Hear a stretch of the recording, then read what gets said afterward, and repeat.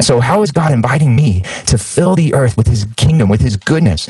What has God put on the inside of me that I am to share with the rest of the world? Pull up, like beaming on the place. Push up, darkness flee from the place. Pull up, like beaming on the place. Father, thank you so much for your kindness to us, for your goodness. Father, thank you for sending Jesus. While we were your enemies, you sent Jesus to die for us so that we could be reconciled to you and become heirs in your kingdom. Holy Spirit, I pray that you would make your word come alive in our hearts today, that you would speak through me and give us ears to hear what you have to say.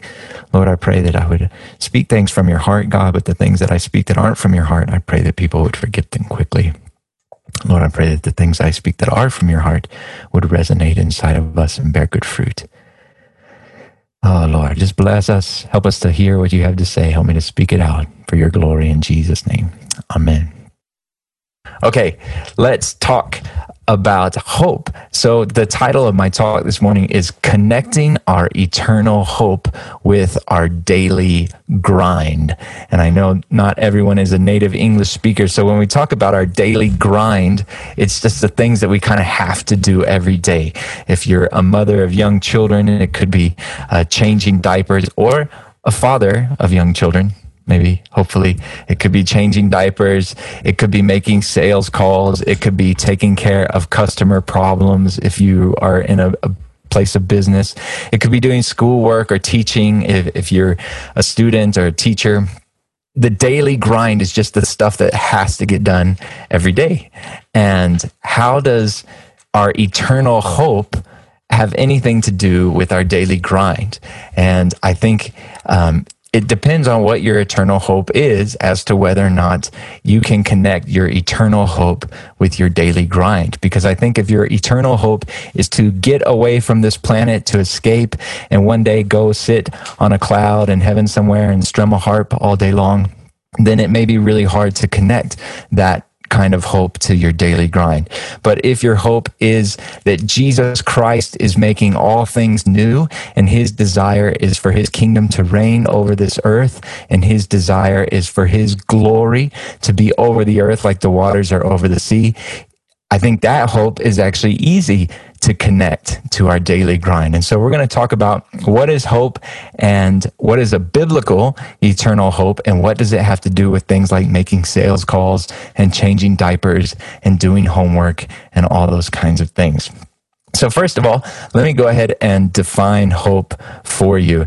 According to Merriam-Webster, so hope can be a noun or a verb, right? So Merriam-Webster defines the noun hope as a desire accompanied by expectation of or belief in fulfillment.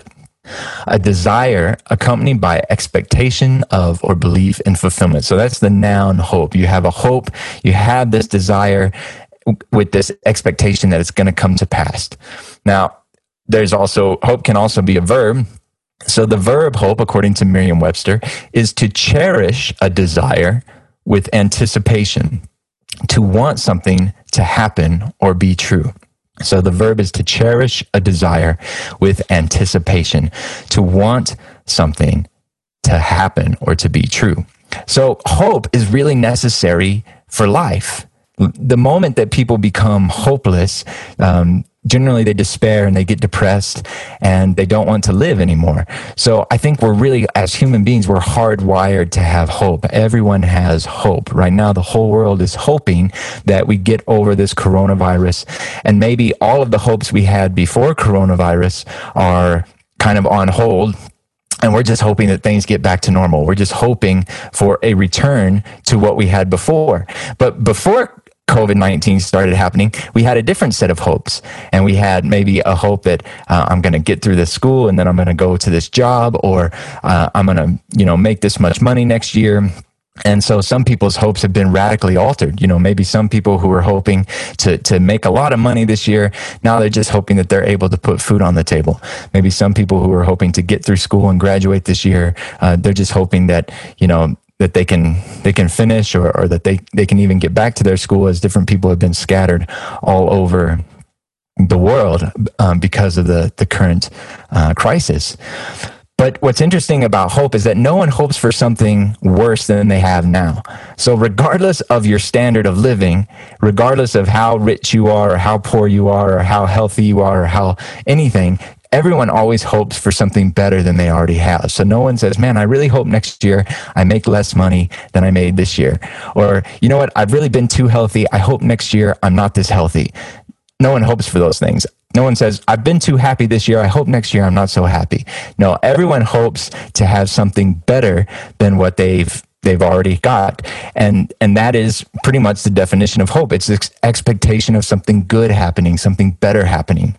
And in fact, the Bible says that we have to have hope to have faith. So in Hebrews, it says faith is the assurance of things hoped for. So you can't even exercise your faith unless you have a hope.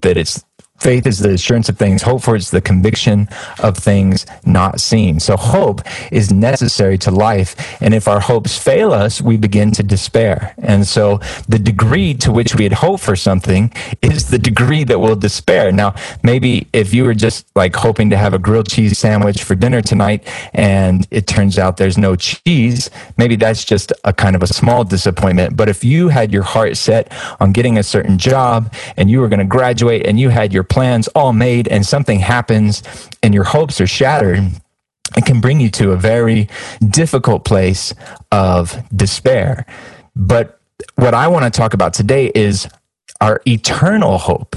And that if we can begin to understand that any hope we have that's not based on God's promises will ultimately fail us, we can begin to shift our hope from those things that will fail us, whether it be hoping for that new house or that new job or that new car or that new boyfriend, girlfriend, whatever, the myriad of things that we're tempted to put our hope in.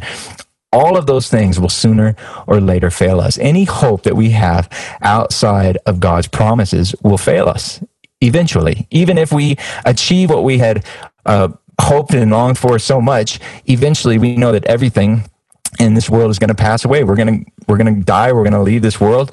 The things that we have are going to be left to somebody else. And so hope that's not built on God's promises will ultimately fail. So it's really important as we begin to try to connect our eternal hope to our daily grind. First, we have to have a proper understanding of what is our eternal hope. And so for that, I would like to turn to the Bible, to the scriptures.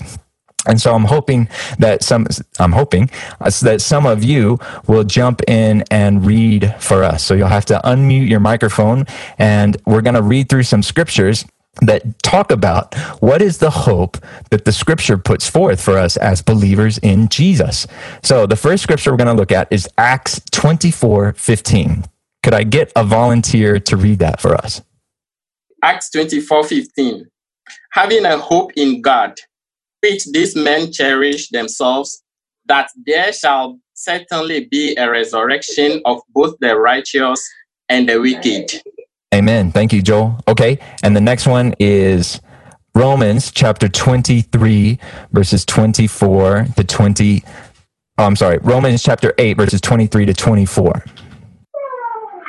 And not only the creation, but we ourselves, who have the first fruits of the Spirit, grown inwardly as we wait eagerly for adoption as sons and the redemption of our bodies.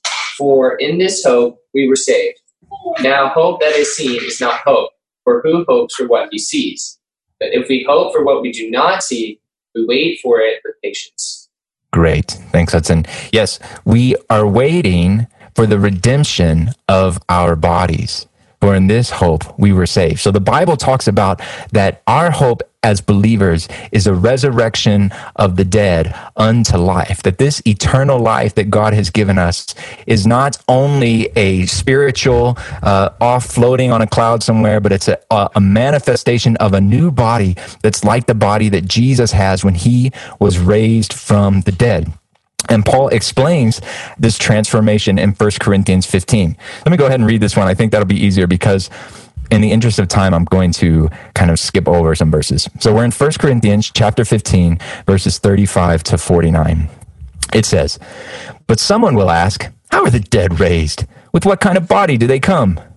You foolish person, what you sow does not come to life unless it dies. And what you sow is not the body that is to be, but a bare kernel, perhaps of wheat or some other grain.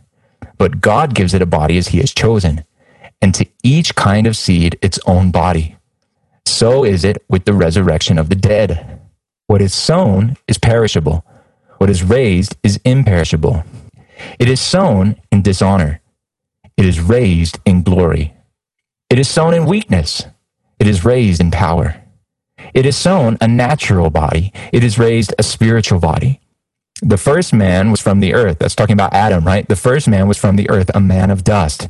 The second man, that's Jesus, is from heaven. As was the man of dust, so also are those who are of the dust. That's talking about all of humankind, all of Adam's descendants. Just like Adam was of the dust, we are also all of the dust. And as is the man of heaven, Jesus, so also are those who are of heaven. That's talking about us. When we get born again, the Bible says that we're born from above. We're born of an incorruptible seed, the Holy Spirit. Gives us a new spirit, a new heart. We're born again. We have a new identity. And so it says, so are those who are of heaven. That's us. Just as we have borne the image of the man of dust, we shall also bear the image of the man of heaven. So this is the eternal, the biblical eternal hope, is that we are going to get a new body that is like the resurrected body of Jesus, and that we're going to reign with Christ on the earth. So look with me at Revelation chapter 22, verses 4 and 5, if I could get a volunteer to read that. I can get it, Daryl. Thank you. Okay. They shall see his face, and his name shall be on their foreheads.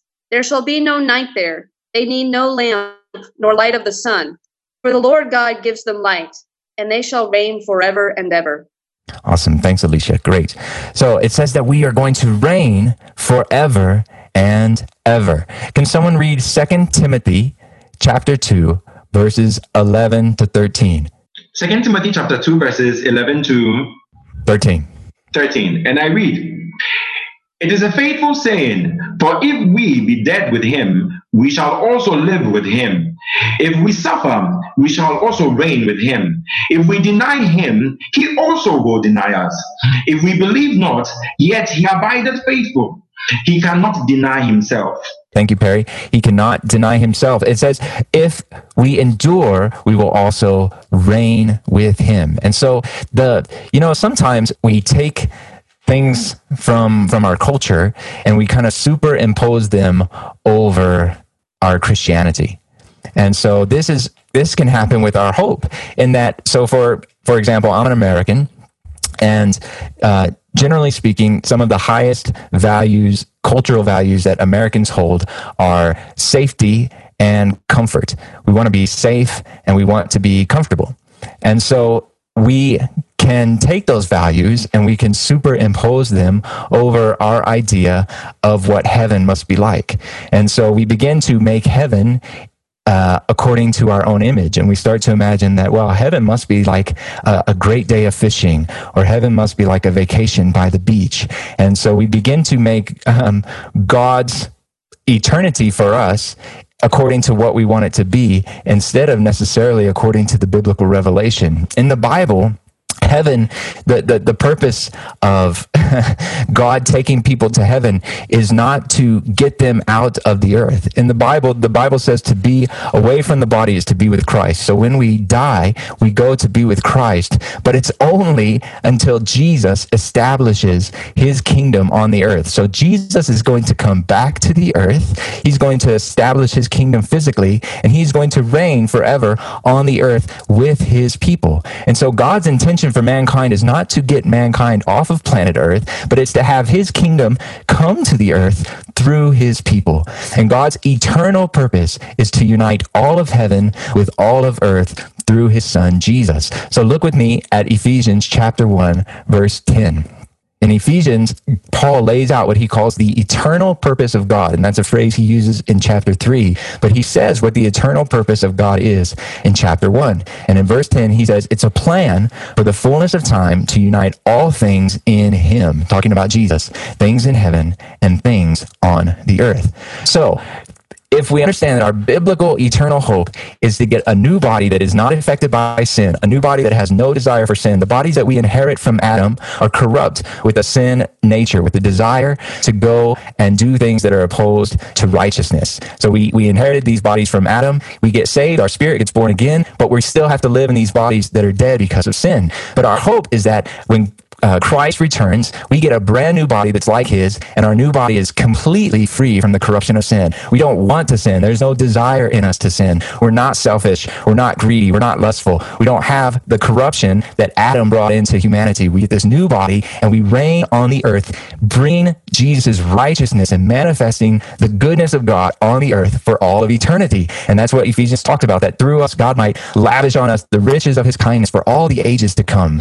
And so what God wants to do through his church, through his people, is demonstrate in the visible creation how good and how glorious and how magnificent he is. That was his purpose from the beginning. That's why God even made a visible universe, was to show how splendid and how wonderful he is. And it was corrupted by the sin of man. And so Jesus has overcome sin, and his kingdom is coming, and it's growing, but it's not here yet in its fullness. But one day Christ will return and his kingdom will be established. Sin will be forever eradicated from the earth, and we will live on the earth reigning with Christ as his royal family, administrating his royal kingdom as his children.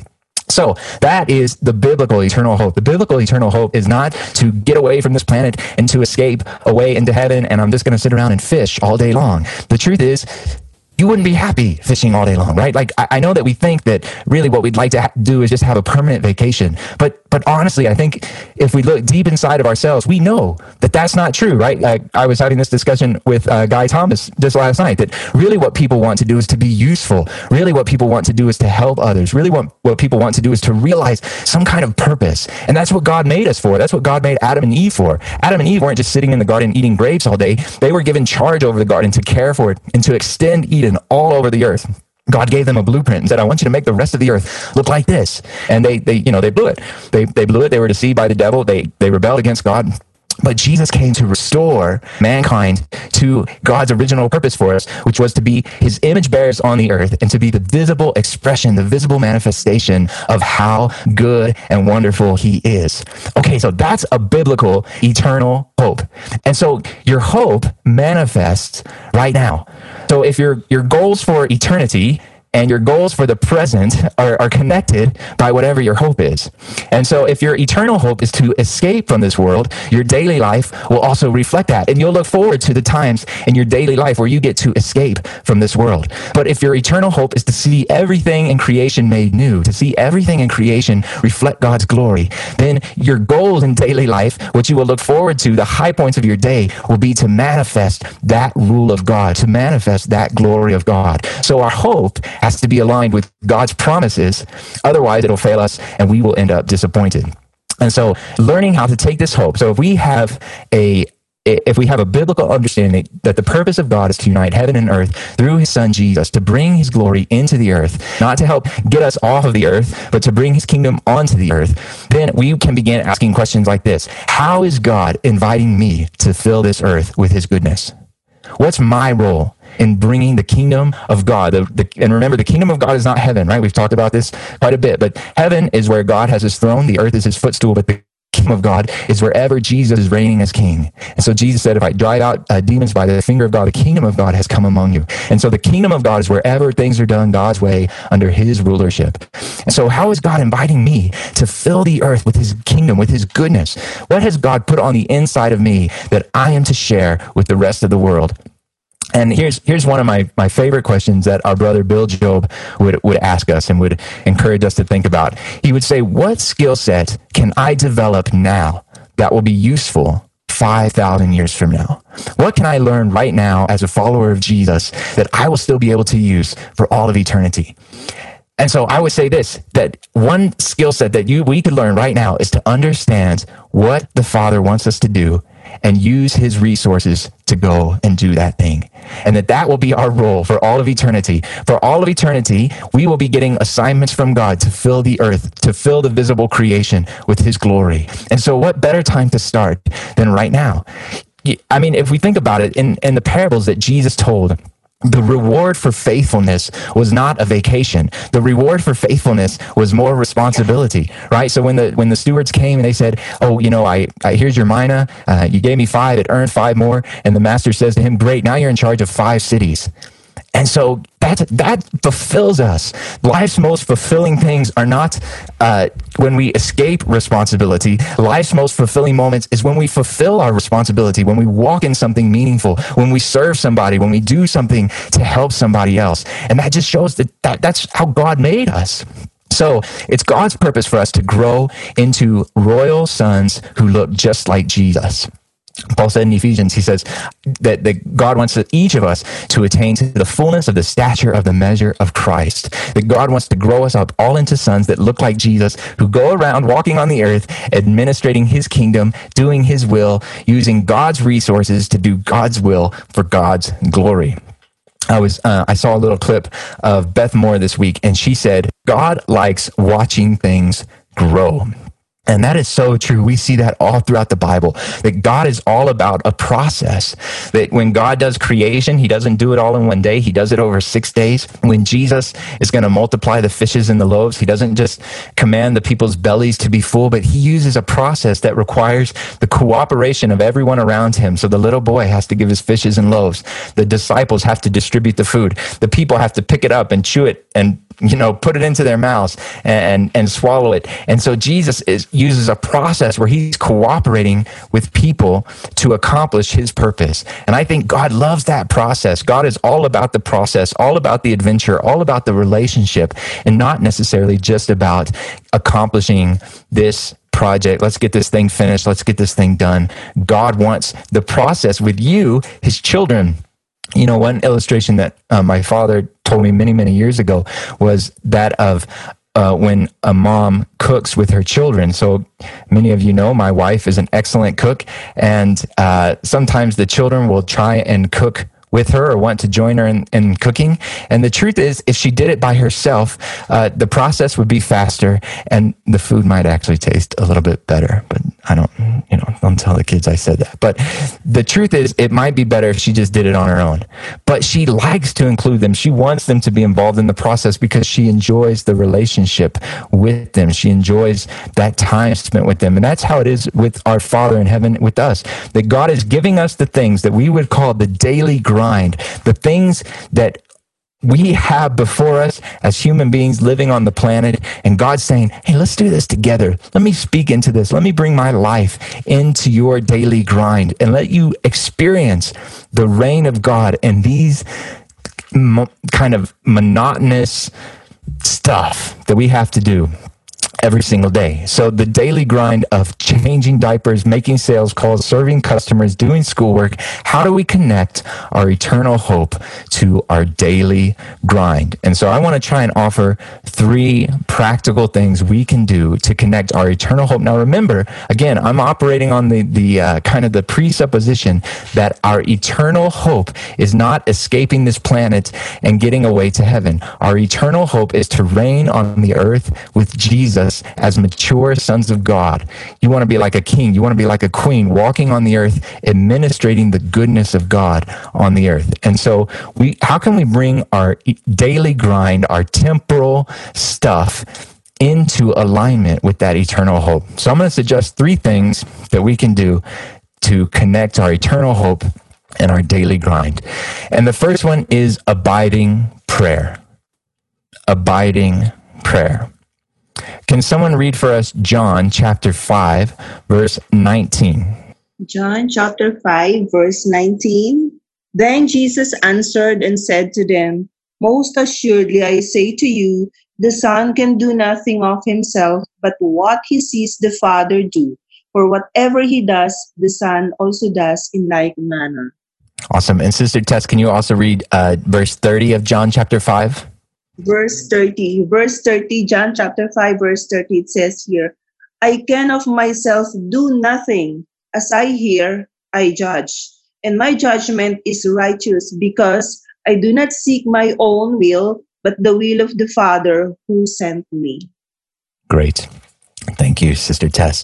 Yeah, so Jesus, who is God incarnate, he says, I can't do anything by myself, but I only do what I see my Father doing.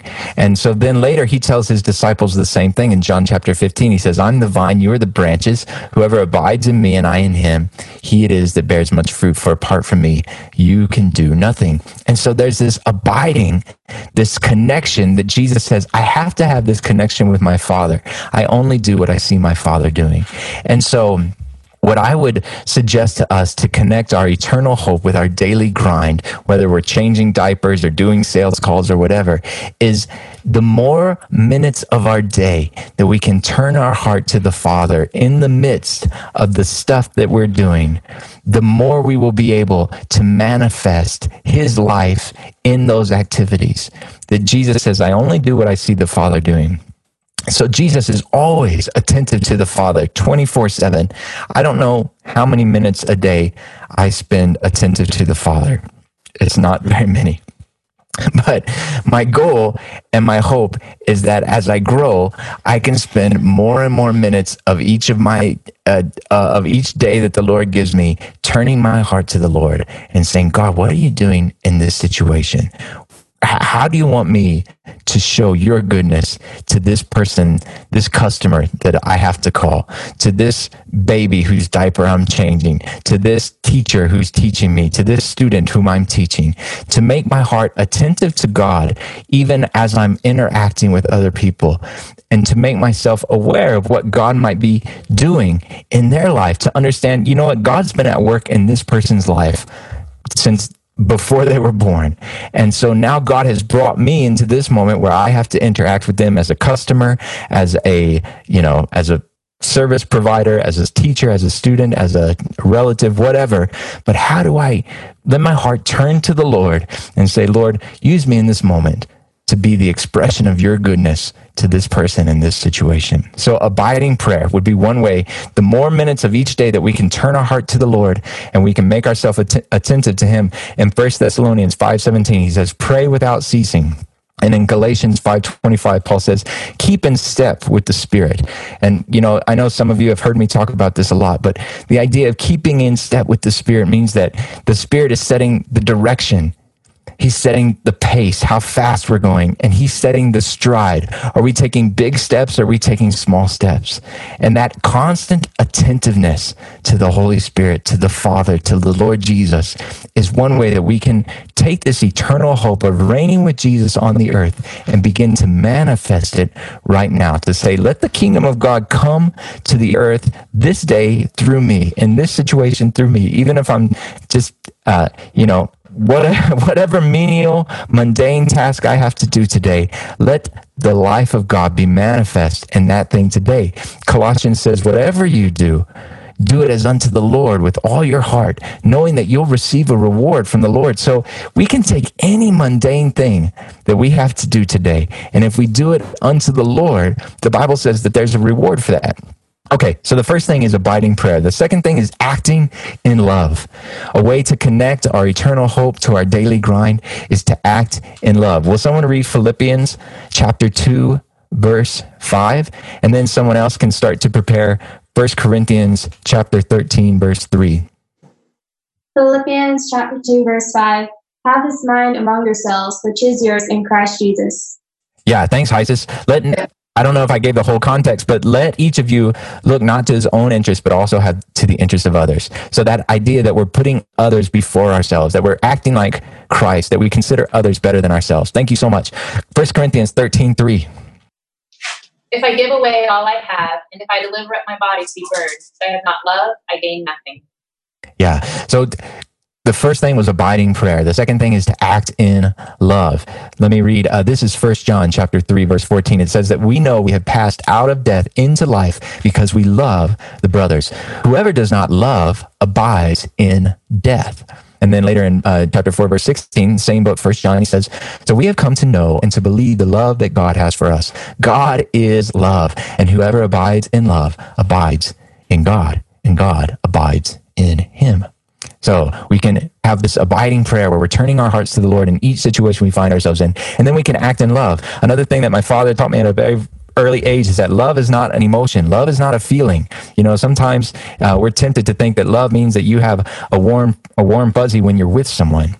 That has nothing to do with love. That could just be selfishness. If being with you makes me happy and I want to be with you, doesn't necessarily mean I love you. It could just mean that I'm selfish. But love is a willingness to put the best interest of someone first. It's to do whatever is best for someone else. That's what love is. If I do whatever is best for you, then I'm loving you. So when we say that God loves us, we're not saying that God gets warm fuzzies when he's around us. We're saying that God does whatever is best for us 100% of the time, all the time.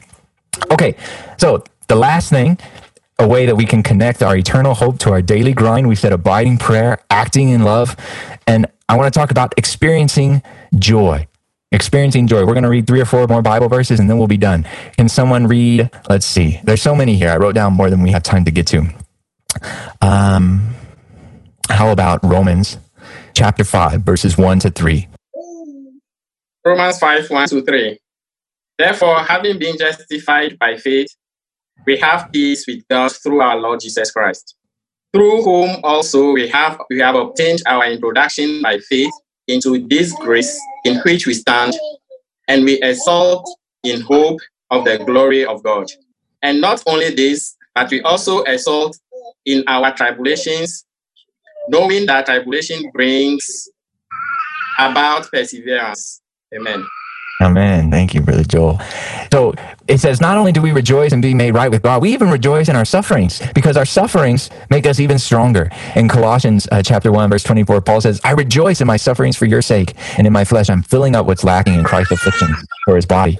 In Psalm 16, verse 11, the Bible says that in God's presence, there's fullness of joy. And so learning how to go through life, turning our hearts to the Lord and experiencing the Lord's presence in each circumstance, in each situation, allows us to have joy as we experience even difficult times. This is Acts chapter 16, verses 24 and 25. It's talking about Paul and Silas. It says, they were put into the inner prison and fastened their feet in stocks. About midnight, Paul and Silas were praying and singing hymns to God, and the prisoners were listening to them. So here you have Paul, who loves to talk about how he rejoices in his afflictions, and there's this testimony, this witness, that he's not just saying that it's true, that here he is in jail, it's midnight, his feet are in stocks, and he's singing praises to God.